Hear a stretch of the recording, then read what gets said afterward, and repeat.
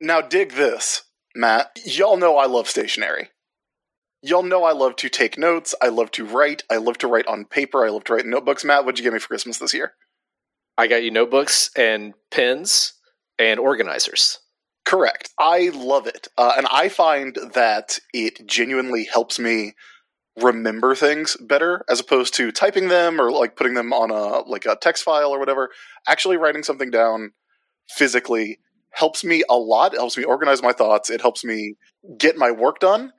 And ever since I got my new iPad and I got the Apple Pencil with it, I have been doing that on there, and that's great. The only problem I've had with it, it doesn't quite feel like writing on paper, which is a feeling I like. We have the solution to that problem. That's right. Paperlike, as I mentioned at the top of the show, it's a screen protector for your iPad. It uses a proprietary technology called nanodots. With those nanodots, you feel the natural resistance of paper on your iPad screen. It is a paper-like feeling on your iPad. So if you're drawing, if you're taking notes, if you're using your iPad like you would a notebook, here's the way for it to really feel natural. And Chris, I know you love that. You have an iPad, you got a Paperlike, and I'm sure it feels just right for you. It does. It feels great to use. Also, Matt, you know I'm very particular about paper. I have specific brands of notebooks that I will and will not use, and Paperlike feels good on the iPad. They also make accessories for the pencil to make the pencil a little more comfortable to hold. They make accessories to help you clean the iPad as well. They've got it all. The ability to handwrite notes in a digital form is great to begin with, but getting that extra tactile feeling that makes me happy while I do it, that gives me that little dopamine, that little serotonin burst that I like to have, is fantastic. The latest version of the Paperlike is manufactured in Switzerland using high-quality plastic foils designed for maximum picture clarity. You're not going to lose any of the definition of your iPad screen if you put a Paperlike on there. And these foils are developed exclusively for Paperlike products. It also always comes in a set of 2, so you have a spare. Look, we know a lot of artists listen to this show. If you're an artist and you're looking for a way to make drawing on your iPad feel a little bit better, this is how you do it. So, to pick up your Paperlike, head over to paperlike.com/Ajax, click Buy Paperlike, and select your iPad size. From now, right now, until the end of January, Paperlike is also including their Digital Pro Planner bundle at no extra cost for every order placed through the Paperlike store. Plus, shipping is completely free. So if you're ready to do more with your iPad, head over to paperlike.com/Ajax to get started. Clytus, I'm bored. What plaything can you offer me today?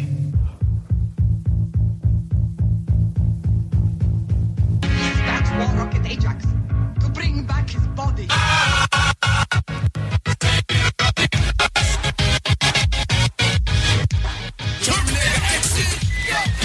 Hello, everybody, and welcome to War Rocket Ajax live in Coffee Bean City. I thought, Asia Town. is this mic coming through at all? We're extremely professional. Yeah. Well, we didn't set up any of this. Hi, everybody. This is War Rocket Ajax. It's the internet's most destructive comic book and pop culture podcast, and we are your hosts. My name is Chris Sims, and with me, as always, is my co-host, Mr. Matt Wilson. Hi. What's up better now? You did something. Okay, great. I have my phone if you want to do a different intro. If you want to do a different intro, Okay. that's fine. Okay, I'm going to do a different intro. While Chris is messing around on his phone, I don't know how many of folks who are here are fans of War Rocket Ajax, listeners to the show. There we go.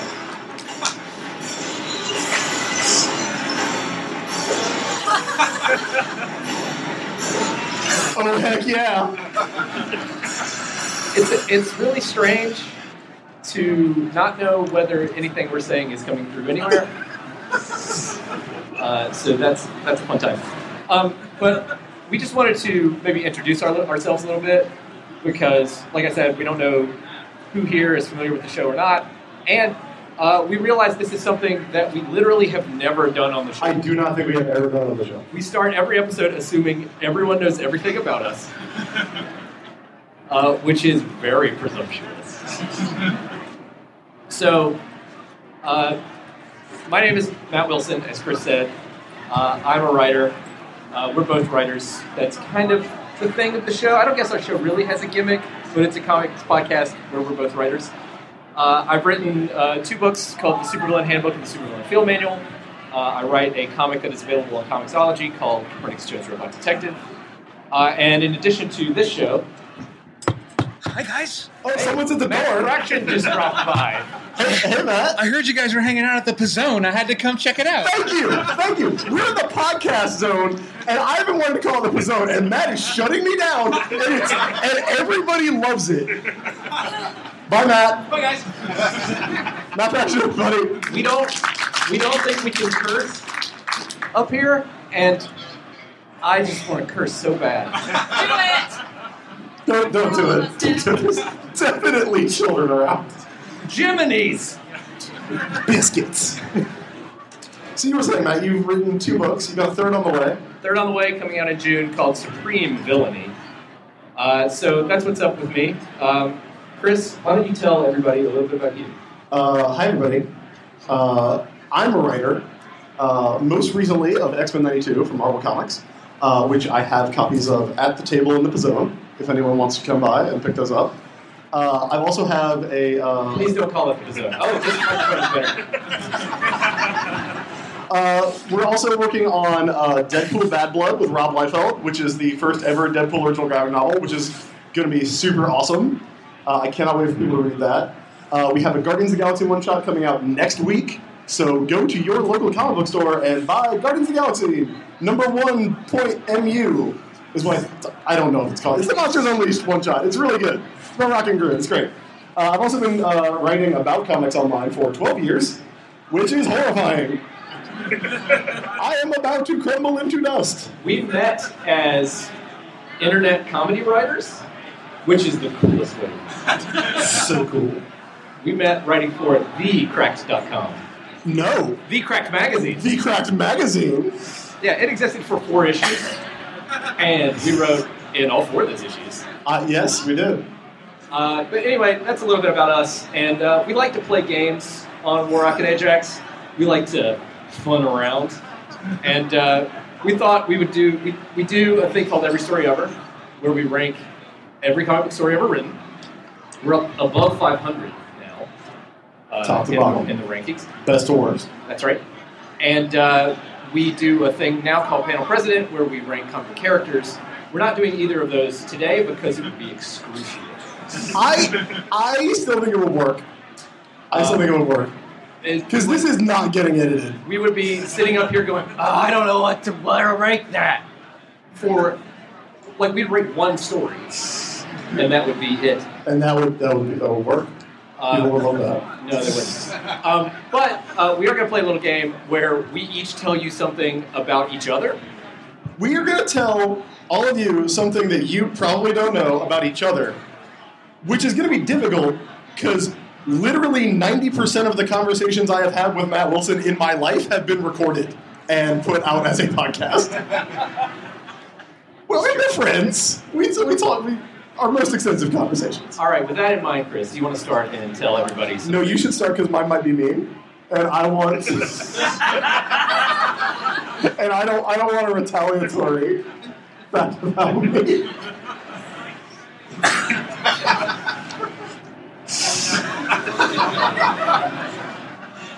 I'm doing a gym up here on a podcast. It's good. I'm gymming. We never get to do visual jokes on the show. So, Chris, I found this out about Chris this morning. He knows all the words to the theme song to Wild Wild West. Do you? Yeah, that's what I thought. Yeah, Take a walk. Don't try to big time somebody when you ain't got it. Yeah. Big time Uzi over here. But that is something people may not know about Chris. Okay, say your mean thing about me. It's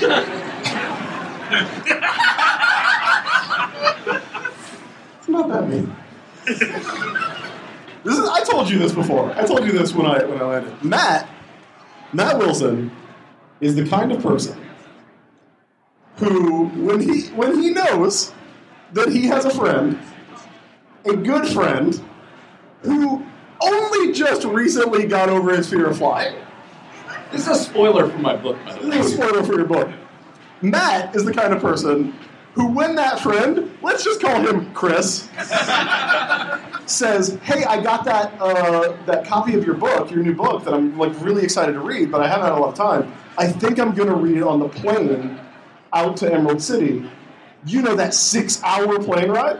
Then I'm going to start reading it while we're on the ground and continue reading it as we fly."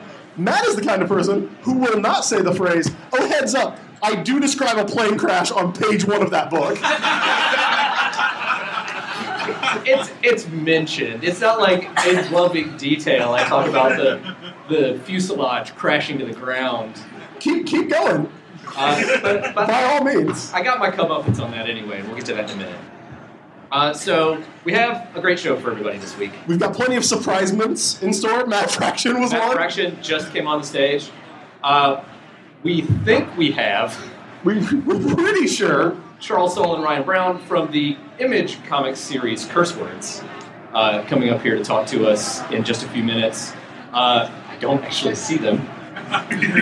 They'll be here. I went and talked to them. I was a little intense with them earlier. I told Charles, this is how it's going to go down when I saw him. And so, that makes this handwritten question I have for him probably weirder too. But we'll see how that goes. So they're coming on. We're going to talk to them. It's going to be great. But before we do that, Chris. Yes, Matt. Let's do some checks and recs. Let's do some checks and recs. I need the checks and recs theme song. This is why there's editing. Oh.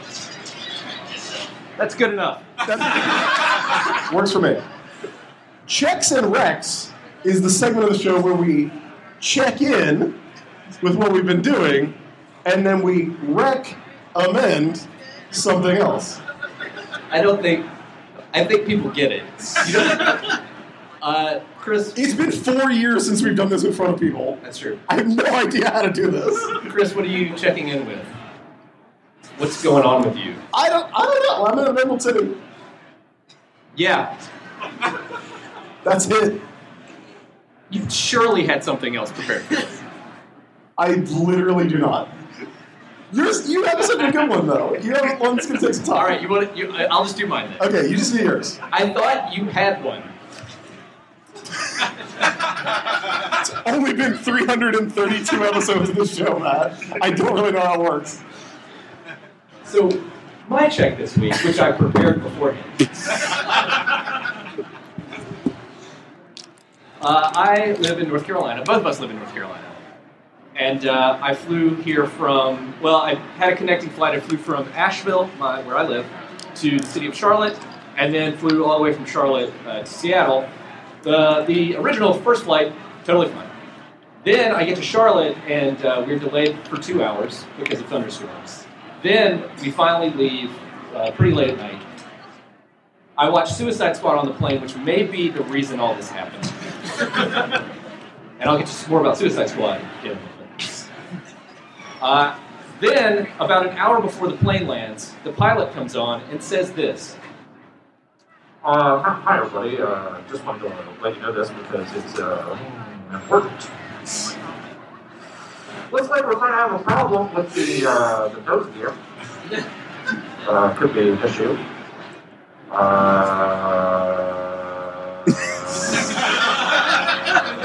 If it's an electrical problem, then it'll be fine. We'll have a normal landing. But if it's a mechanical problem, we might have a non-normal landing. And I told Matt, I was kind of like sad that I flew out here alone. It's a long plane ride. It's always more fun to have like a friend, or if Aiden had come with me, or last time I flew out here I was sitting next to Chad. If I had heard that, I would have died. It was not a cool thing to hear. And then the flight attendants proceeded to show us a safety demonstration where we had to get into brace positions. They had to come by and check our brace positions to make sure we were doing them correctly. This is when we were like, oh, a non-normal landing means a crash landing. I don't want to blow up the visuals right now. Nor do I want to blow up anybody's spot. But Andy Creighton's face in the audience right now is amazing. It was my face when you were telling me this. So here we are thinking that, we're going to, the front of the plane is going to skid across the runway. They talked about fire trucks being there to meet us, and the entire time I'm looking up at the overhead bins, thinking, "Will be able to get my books out? I need to sell those. I paid for those out of my pocket. I mean, I got them at cost, but I can't really eat that money." They'll probably make us, if we have to slide down on the little slides, they probably won't let me get my suitcase, but, will somebody go in there and get them? I'll just be like, I really need that. So that's what I was thinking the whole time. Maybe 10 minutes before we hit the ground, the pilot came on and said, "Looks like it's going to be a normal landing." and people applauded. Then we got on the ground and we were towed to the gate because there was still a steering problem. And that was when I was just like, this needs to be over a very long time. And that's my check. Chris, do you have something to recommend? Please tell me you have that.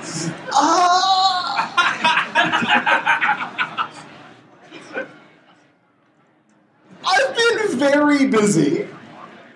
Honestly, Chris, I thought your check was going to be the story about going to Dick's Drive-In, where they can't special make you. Okay.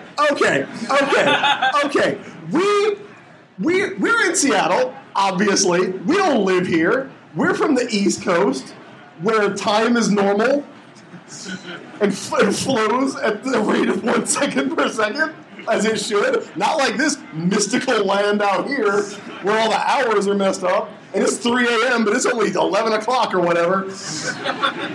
We're hungry. I didn't know you were going to cut a promo on time zone.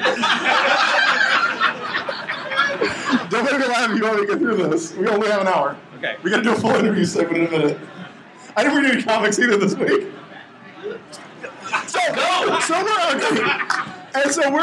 So we asked. We have somebody come to the table, and we're like, hey, y'all don't have In-N-Out up here, which is why I would go to In-N-Out if you did. Apparently there's one across Lake Washington or whatever, but that's too far for us to walk. I had to go watch Riverdale. So Chris recaps Riverdale. I recap Riverdale for Comics Alliance with Emma Lawson, who's here. This week's episode was lit. This guy tells us that the local fast food place, the local burger place that we need to hit up is called Dick's Drive-In. And so we walk up a hill, and have you seen the hills you guys have out here? I do not like it. I am from a flat land. Hurry this up. Okay, so we go to Dick's Drive-In, and we order the burgers. And I like my burgers plain. Matt also likes his burgers plain. Because I'm there to eat a cheeseburger, not a mustard. Not a mustard. Not a mustard. So we get up to the counter, and Matt's like, yeah, can I have a burger with lettuce, no tomatoes? And the guy's like, we cannot do that.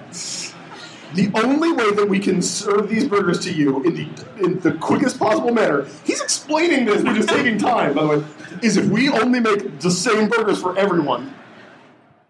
What I came to the conclusion of is they've been doing it this way since 1930 and have not come around to technology. I never understood Burger King until that moment. I never understood that it was a big deal to have it your way. All right, so Chris, does that encompass your check? That is my check and my burger. We went to Little Woody's instead, and they have a Stranger Things burger that they have on Eggo waffles, and that sounded good, but I did not get it, so you should go there. Yeah, but Little Woody's was good. Okay, my recommendation, I'm not recommending that people go watch this, but I'm recommending that we do it for Movie Fighters, which is our other podcast, is Suicide Squad, which I watched on the plane, which is a fascinating movie. There's a kernel of an okay movie in there. There's some okay performances, there are neat colors, The makeup is like Oscar. There are neat colors. There are neat colors. Is there blue? You know, That one's my favorite. there's a lot of pink in the movie. But the one thing it's missing is a plot. And I wish it had that. But I think we could really dissect it on Movie Fighters. And also, we've been offered by a friend of the show, Matt Fisher, $200 to the charity of our choice to watch that movie for Movie Fighters. So I think I don't know how that's our thing now. it's our thing. Because we've done it twice now where it's like, I don't want to watch this, but somebody's going to give money to a charity, so I have to. Yeah. This would be the third time. How did we make it so it's not money coming to us? I have no idea, and I really wish that is what we had done. So that's our Checks and Recs segment. Usually at this point in the show, we move on to reviewing comics, but we're not doing that this week. Instead, we're doing a segment that is the hottest segment in podcasting. You love to fight with something to eat. Sometimes it's savory, sometimes it's sweet. Snack situation. What you snacking on? Thank you. And it's time for Snack Situation. Chris, what are you snacking on? I went to the artist lounge and they had a box of donuts, and I was like, does anybody mind if I take this entire box of donuts? Because that's the lifestyle I lead. And I recommend you do the same. So we got these donuts from, what is this, Top Pot? Chop Pot. Hey, who's local? Okay, how's Top? Is this a good one? Yes. I'm getting a lot of thumbs up. J-Bax is in the crowd. Give me a thumbs up here. They're pretty good. They're pretty good. I'm going to have this fritter. We also have some Monster Trail Mix. I have the remnants of an iced coffee from Specialties. I hear they have delicacies there. I really wanted to go to this is local coffee shop. This is a bit. It's this local coffee shop that I really wanted to go to. Yeah, we all know what you're going to say.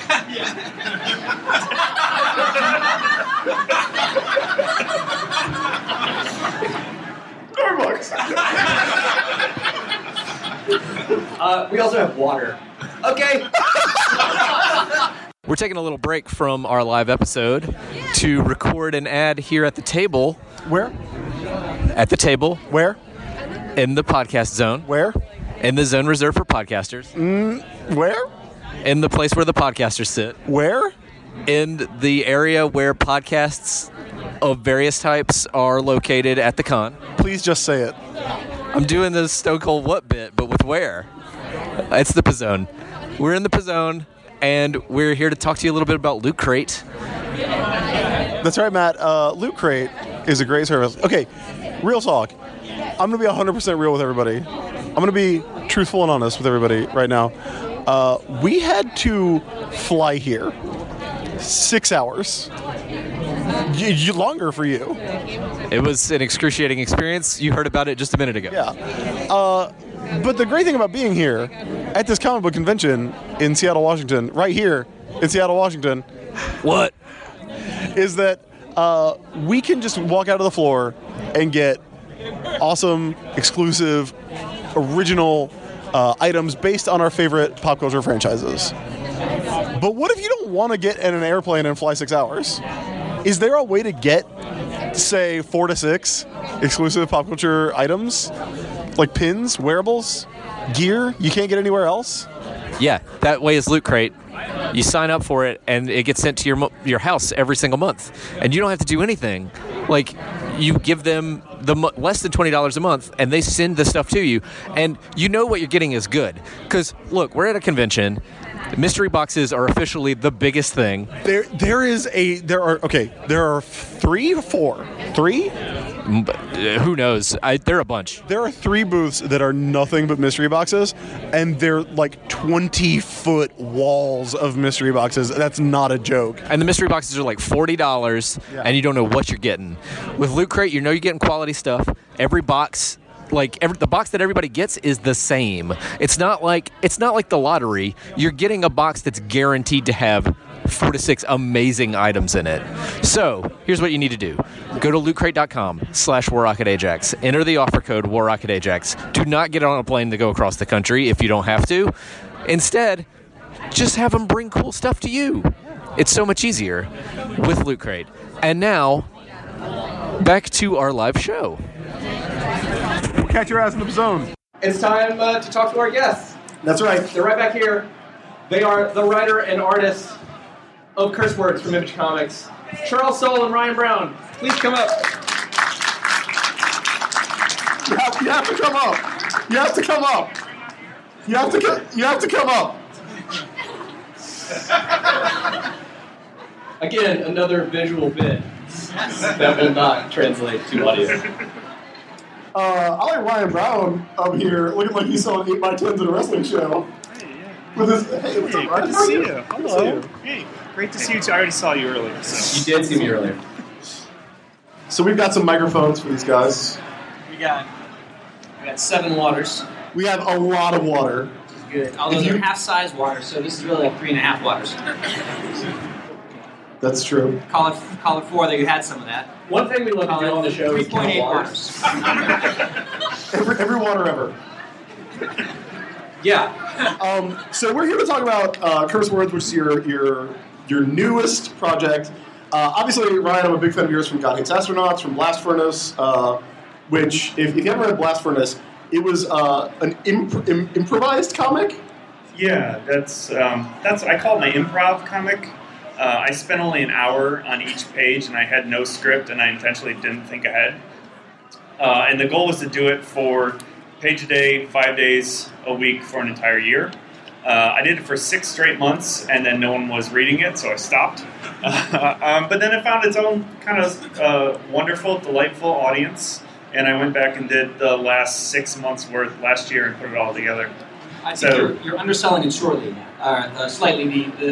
The greatest thing, I mean, there's a lot of great things about Blast Furnace, but one of my favorite things is that it is about a recreational thief. So he doesn't need to steal, he does it because it's fun.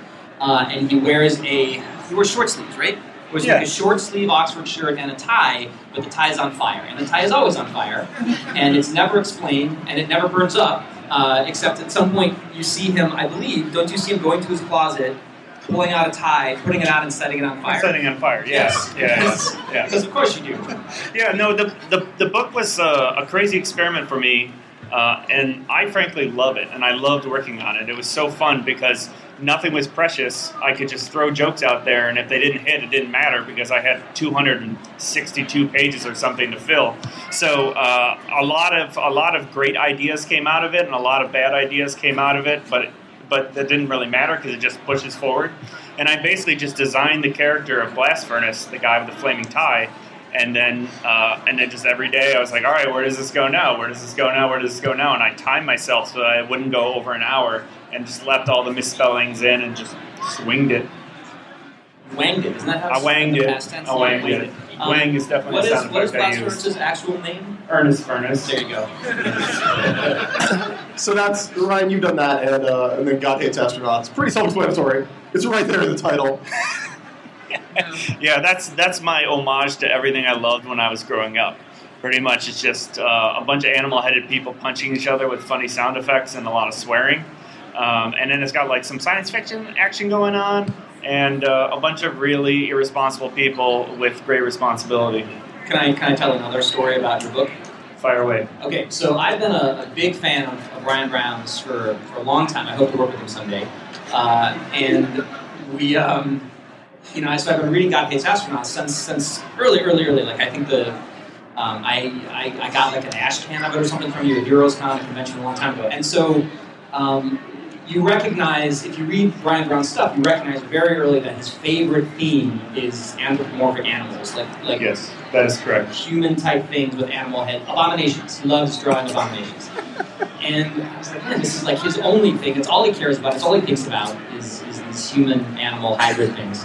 And then recently, he posted a picture from his childhood home where he had gone to sort of look in the basement, kind of his old crap. And in it, he's like, look at all my toys that I found. And it was this collection of like 3,000 battle beasts, that's what they're called? Yeah, a lot of battle beasts. Battle beasts. Yeah. And battle beasts are, surprise, surprise, human-animal hybrid abomination things. So he basically bought all of them, doubles in many cases, like stared at them for days and days and days, and now that's all he could draw. Yeah, pretty much. I mean, you go to art school and you learn a lot about drawing human anatomy, and that's bashed into every single day. But animals are fun to draw too, but really I don't know how to draw animal bodies.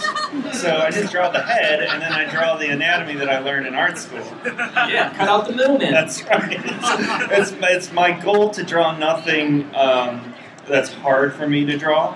That's the goal at all times. Which when we talk about curse words, there's a fun story about that. But let's wait till we get there. I don't want to jump the gun. No, I'm really excited about this because this means I'm really excited about the next segment of the podcast, which is where Ryan Brown has to tell a cool story about She-Hulk. Yes. I read it once, and there was a monkey in it, and that made me really happy. I really liked that part. And then the person is green. It was good. I liked it a lot. Look, I can't talk about story. That's why I don't write curse words. That's why he writes it. Chris, before you get to the next one, can you maybe one of the half waters? Yeah. Let's grind the podcast to a halt because Matt's a little thirsty. Listen, it's important. Stay hydrated. Stay hydrated. Thank you. So, Charles, you burst onto the scene with Letter 44 from Money Press, a book with an amazing high concept. People would know you from She-Hulk. Yes. Presumably other things. Yes, I have written 7/8 of Marvel's output for the last 3 years, something like that. Yeah, no, everyone is mad at you. By the way. So I've written a lot of comic books. I started writing for Marvel and DC in 2013. But before that, I put in some indie work, Letter 44, some earlier stuff, Strongman 27, a bunch of different things. So I've been writing the Inhumans books at Marvel for over 3 years, 50 issues worth of stuff. I did a long run on Swamp Thing, Superman, Wonder Woman. I'm in the middle of a long run on Daredevil. Did the run on She-Hulk. Gosh, what else? I'm missing stuff. A lot of Star Wars books, writing Lando, Poe Dameron, Obi-Wan and Anakin, other stuff that I can't talk about yet. I don't know. So the upshot is, though, I started writing, my last big creator-owned project was Letter 44, the high concept of which is that you have a U.S. president who gets elected, and on his very first day, he reads that secret letter from the previous president, which tells him that the U.S. government has known about aliens building something huge in the asteroid belt for the past 7 years, and they kept it secret. So now the new president, on day one, is like, holy darn, what am I going to do? And it's about him kind of thinking about how, as president, he's going to lead the country through this, what may or may not be this horrible disaster that's coming. He just doesn't know. And it was interesting because when I started the project, it was really, we were in Obama's first term, and it's been sort of published through his second term. And the president of the book is sort of an Obama analog. He's similar to him in many ways. And so, inevitably, now that kind of the book is wrapping up, I find myself thinking about what the book would have been if it was called Letter 45. And we had our current president who was faced with this traumatic situation. And I'm not sure what our current president would do. I assume we'll all die quickly, though. But that might be the case anyway. So, yeah, there you go. Political, got political. Well, if we could veer away from being political for a second, because that is part of the War Rocket Ajax drinking game when we get to that game. I have written down here a question for the two of you, and it's, do you guys want a donut before I ask this? Oh, that's not the question? Yeah. That's an easy I'm question. okay, but thank you. Well, that's not the one I wrote. It said, okay. You're Hang on a second. Dear Misters Charles Soule and Ryan Brown, I am a wizard enthusiast, and as such, I consider wizards to be a very serious matter. So you'll understand my concern when I found that curse word seems to be a type of goof that is full of hijinks. Wizards are serious and do serious things with their hands. All the ones I have known have never told or heard a joke. So please, Mr. Charles Soule and Mr. Ryan Brown, answer my question. Did you intend to have these hijinks? Thank you very much. I'll take my answer off air. No, Matt, you can't leave. We're doing the show. You have to sit back down. I hate to break it to this. I feel bad telling you this, but those men you met, they weren't actually wizards. and the things that they did with their hands, just let's talk about it after the show. All right? I'll tell you what was really going on. All right? And we feel very confident in our depictions of wizards and curse words. And if you want to see what they're like, please enjoy the book. Yes. Yeah. That sounds right. Yeah. Honestly, though, how did you guys come up with the name Wizard? The name Wizard? Originally, his name. Well, we were trying to come up with the name of what the book would be, and we wanted to do a book about a wizard and make it super sweet. So originally it was Wiz Sword. It was wizard and sword combined. And then we showed that to people. We tested it on people to see if they could figure out how to pronounce it. No one could say it. Wizard? What? Wizard? And the logo was cool. It was like a whiz sword, and then there was like a sword in it. And so we cut out the middleman, which in this case was the letters S and W, and that turned into Wizard, which we thought was really cool. And then we're like, well, what do we do with that? And our choices were either Gizzard Wizard, I think, because he likes the rhyming names, or Wizard. And thankfully, good sense prevailed. Yeah, and Wizard was the original title of the book for a while when we were working on it. And then we realized how confusing that word is. So we settled on curse words, which I think was a pretty solid idea. It's true. So the book's coming out through Image, and the publisher of Image, Eric Stevenson, was like, "Man, this is good stuff. We like this a lot, but you guys really just think about maybe not calling it a strange word that nobody's going to understand." Look like a typo. Name it a typo. When you were thinking about calling it Wizard, was part of the concern that people were going to be buying it looking for like the top 10 hot artists, or like previews of the hot new books? Man, we should run that on every cover. Yeah. I bet that would sell very well for you. I bet it would for a while.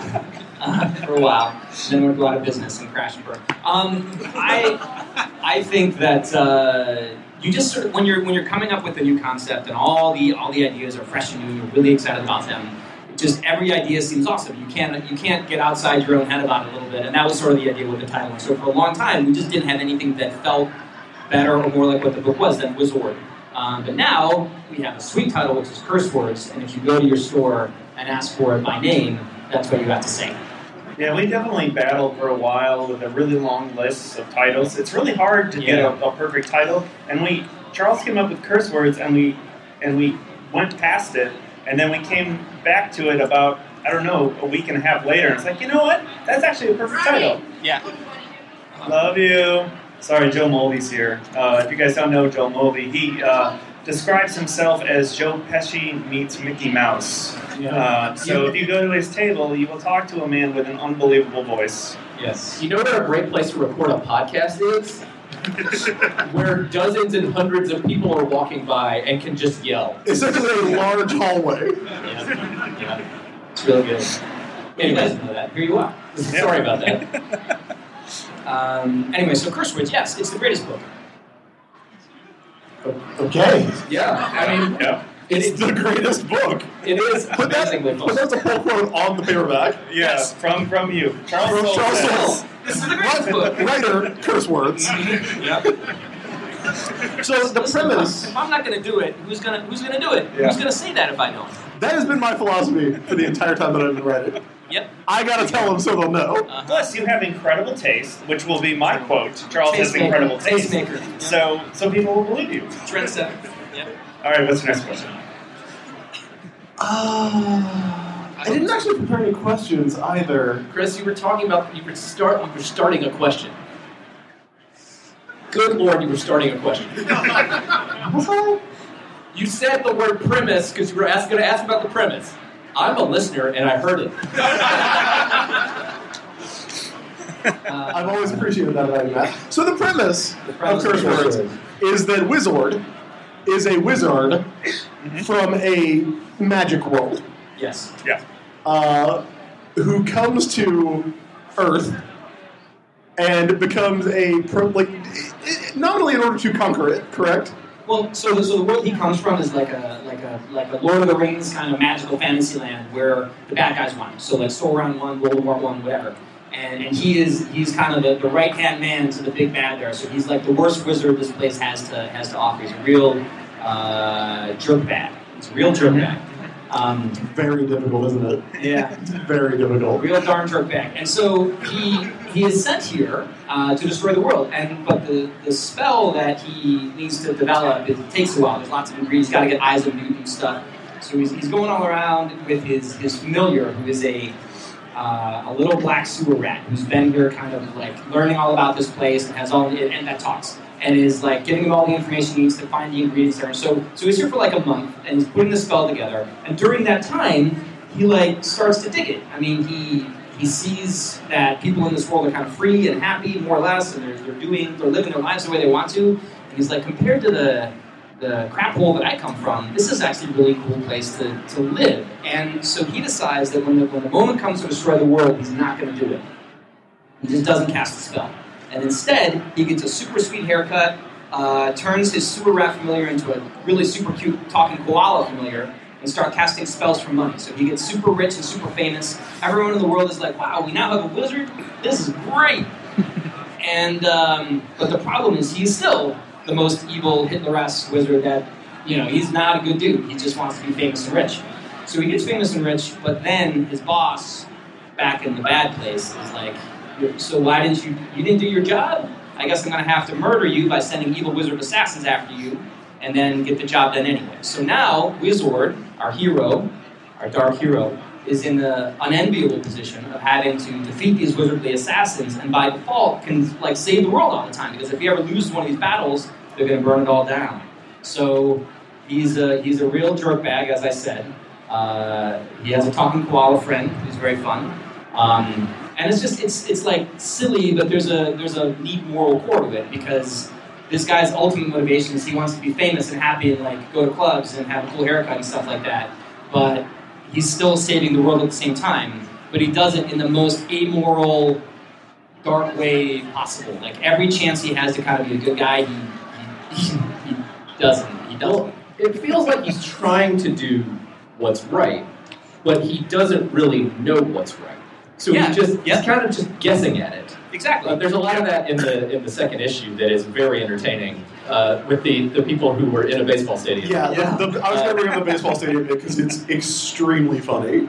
And I just wonder because I have to, in the stuff I've written, some of the stuff I've written, I've kind of had to get in the headspace of somebody with a non-normal sense of morality to write, as them. So I wonder, what you think about when you're trying to think of what would Wizard think is the right thing, but be totally wrong about it.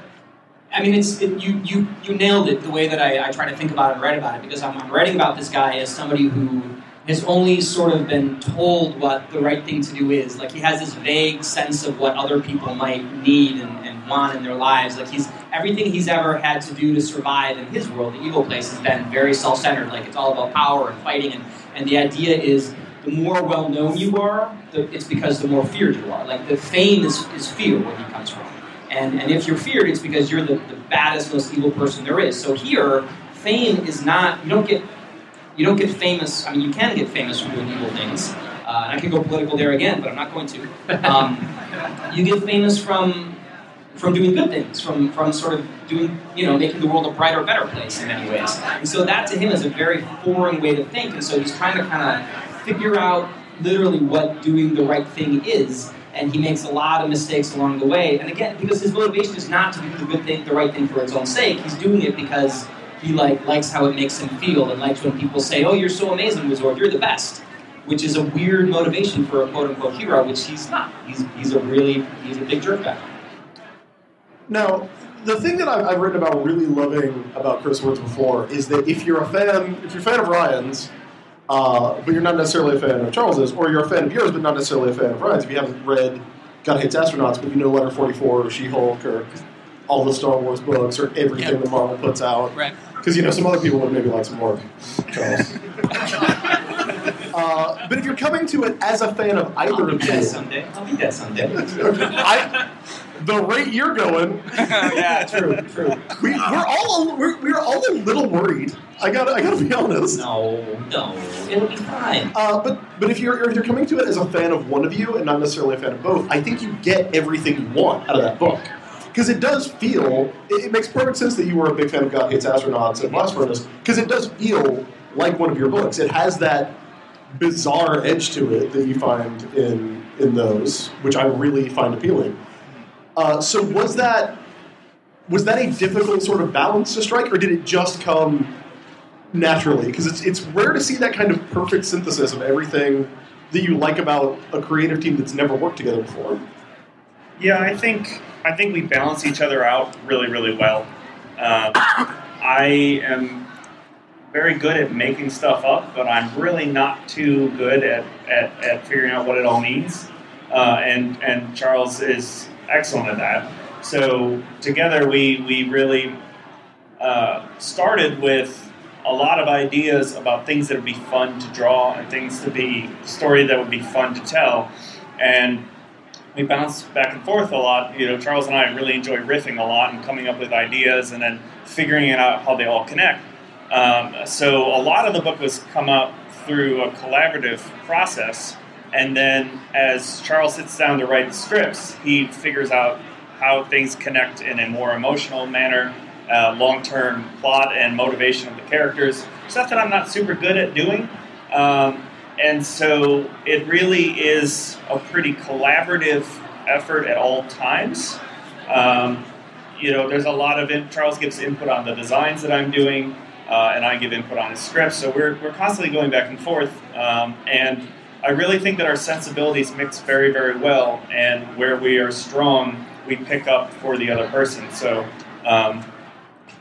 I felt I was so pleased when the first issue was done, because reading it through again, I felt it didn't read like any other book that's being created. Like, there's no real good comparable that I could throw out there. There's elements that we're taking from here and there, but I feel like with Charles and I spinning the story, it's become its own kind of unique thing, which has been an awesome, pleasant surprise. Because if I were just doing it myself, it would just be a wizard punching koalas all the time. But with Charles helping me, the koala is actually his friend instead of he doesn't punch it. Can you do that arc though? Eventually, the punching koalas, the heel turn for the koala. It's really, God, it is so much fun to literally. I mean, we could do anything we want, and that is just the real joy of a creator-owned book in general, but also this particular premise. Because when we went into it, I remember very distinctly thinking, I want to do something where Ryan and I where Ryan's strengths, which I really do think are the incredibly out of left field idea that's so clever, like you can't believe nobody's ever thought of it before. For example, I'll give you two examples of Ryan's unique genius. He did a commission of the Punisher once, and the Punisher looked like himself, big, buff, scary, the whole Punisher deal, except instead of guns, he had little alligators. He had alligators in his hands and on his back, and he was shooting the alligators somehow, and it was the most beautiful thing you've ever seen. So that was one of the brilliant ideas that Ryan Brown just comes up out of nowhere. He comes up with this stuff. And the other one is you've heard of Batman and Robin, right? So passing away from lawyer. Mm-hmm. So with the addition of a single letter, just one letter to each of their two names, he came up with the genius that is Boatman and Robin. And he drew them. It's the best drawing I've ever done. They're nautically themed Batman and Robin. Yeah. And it's just, you're like, oh my God, of course, Boatman and Robin. And when we kind of knew we were finally going to be doing something together for real, it was important to me that the book's premise had room for whatever the equivalent of Boatman and Robin was going to be in this book. And so Wizard. Yeah, Wizard. Yeah. But then it's really worked out that way. So Ryan gets a script for me, which is full script, which means that every panel is like, I want this to happen, I want this to happen, I want this to happen. This is what's being said in that panel. But at the same time, Ryan can take a beat and blow it up or expand it or focus on it or whatever. And in particular, you can add weird stuff into the backgrounds, which is great. So there's a lot of life in the panel beyond whatever I'm writing in the script. And so we take those moments between the two of us, and we finding brand new plot threads out of it, and brand new jokes and brand new gags, and it just feels like, I think again, I wrote it, so I love it. You drew it, so you love it. We like it. But you guys have read it as outsiders, not part of the creative process involved in the book. And I hope that we really want every panel to feel like it's very alive and crackling almost with energy. And so that's what we've been trying to do. It really moves, and the way the visuals in it and the colors also just, it's a very kinetic, energetic book, which is great. Yeah, the color was very important to me. I largely think in color, and when I'm drawing, I'm thinking about how the color is going to define the shapes and the lighting of the effects that I'm doing. And so once we started thinking more and more about the color, our Wizard Assassins started having a color theme to them. So every single, Wizard uses sapphires to power up and give a super boost to his magical power. So his magic has a blue cast to it, but then there's a character named Ruby Stitch who uses rubies, etc., etc. So all the characters have their own color scheme that's derived from the magic color in the stones they use. The Cornwall, the sort of Ponzi wizard that you meet in issue 1, he is powered by rose quartz. This is a spoiler. This is not been revealed in the series yet, but Botchko the Hogtor, who is a big, burly, half man, half hog, big dude, very scary dude. He is powered by chocolate diamonds. The finest gemstone. Of course, the very finest. 97% pure cacao. Well, I can't wait for you to cross over with the other gem-themed property, Steven Universe, in the near future. Yeah, they have been after us. They will not stop calling us. We're like, let us establish our universe a little bit, guys. Well, I really want the Captain Planet crossover, because that's really where my brain was thinking when we were coming up with that. So those are our questions. Yes. But this is the part of the show where we open it up to our listeners to ask questions of our guests. Or people rapidly leave. As people bail out. Usually we take questions from Twitter, but this time we're just going to go out into the audience. Well, Matt, if people want to ask questions, if people want to get into these conversations we have each and every week on More Like Ajax, how can they go about that? Let's see what you prepared. I have one. Go to flight school. Become a pilot. Practice non-normal landings. Get on a plane. Fly it to Seattle, Washington. Perform that non-normal landing. Then sit in this hallway where people are trying to record a podcast. But there's lots of ambient noise. It'll probably sound like garbage. Then sit in the audience and wait until I come to you. Raise your hand politely. And then wait until I come to you. And then you can ask a question of Charles Soule, Ryan Brown, Chris Sims, or me. Can I make one additional requirement? Do not be Ken Lowry. If Ken has a question, he can ask. I'm doing the recording. I will delete it. I am not kidding. Try me. Gentlemen, may I make a suggestion? We're burning up an awful lot of question time on the lead-up to the question. That is true. I think we might consider asking. Who has a question? I saw Dylan Todd had a question. Dillhouse. My man. My question is for Ryan. Does the koala have a human body or a koala body? Boy, that's a good question. Real good. It has a real koala body, and koalas are really hard to draw. Like the way that they hold their weight and the way their dumpy body looks is kind of hard to really get right. So, if you've seen any of the original art from the first issue, I ended up, towards the end of the issue, going back and digitally redrawing all of the market koalas because I had sort of figured out a little bit. But the worst part about koalas is they actually have 2 thumbs on each paw, which I had no idea. They've got 3 fingers and then 2 thumbs on one side, and it's horrible looking. So I have to draw that a lot, which is pretty nice. I see Jay Edwin. Jay, what's your question? So, Ryan, this is a question for Ryan again. You draw a lot of animals and a lot of fights. What animal do you feel has the most punchable face? Oh, man. A giraffe is pretty solid, because you get the neck action. That's really, really dynamic face to punch. Did you know that baby giraffes are the only animal born with horns? That's a true story, which also makes them more punchable. We have another question from Jason Baxter. First off, how dare you slander Dick Stryven? Uncomfortable. Thank you. This is a question for everyone. Mary Fudge Hill, Frank Miller, Jim Steranko, and the Green M&M.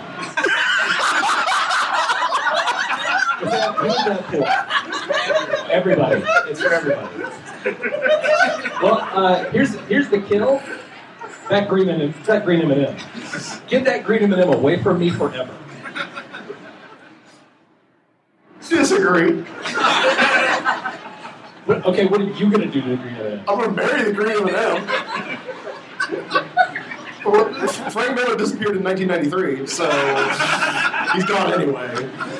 And then Jim Steranko,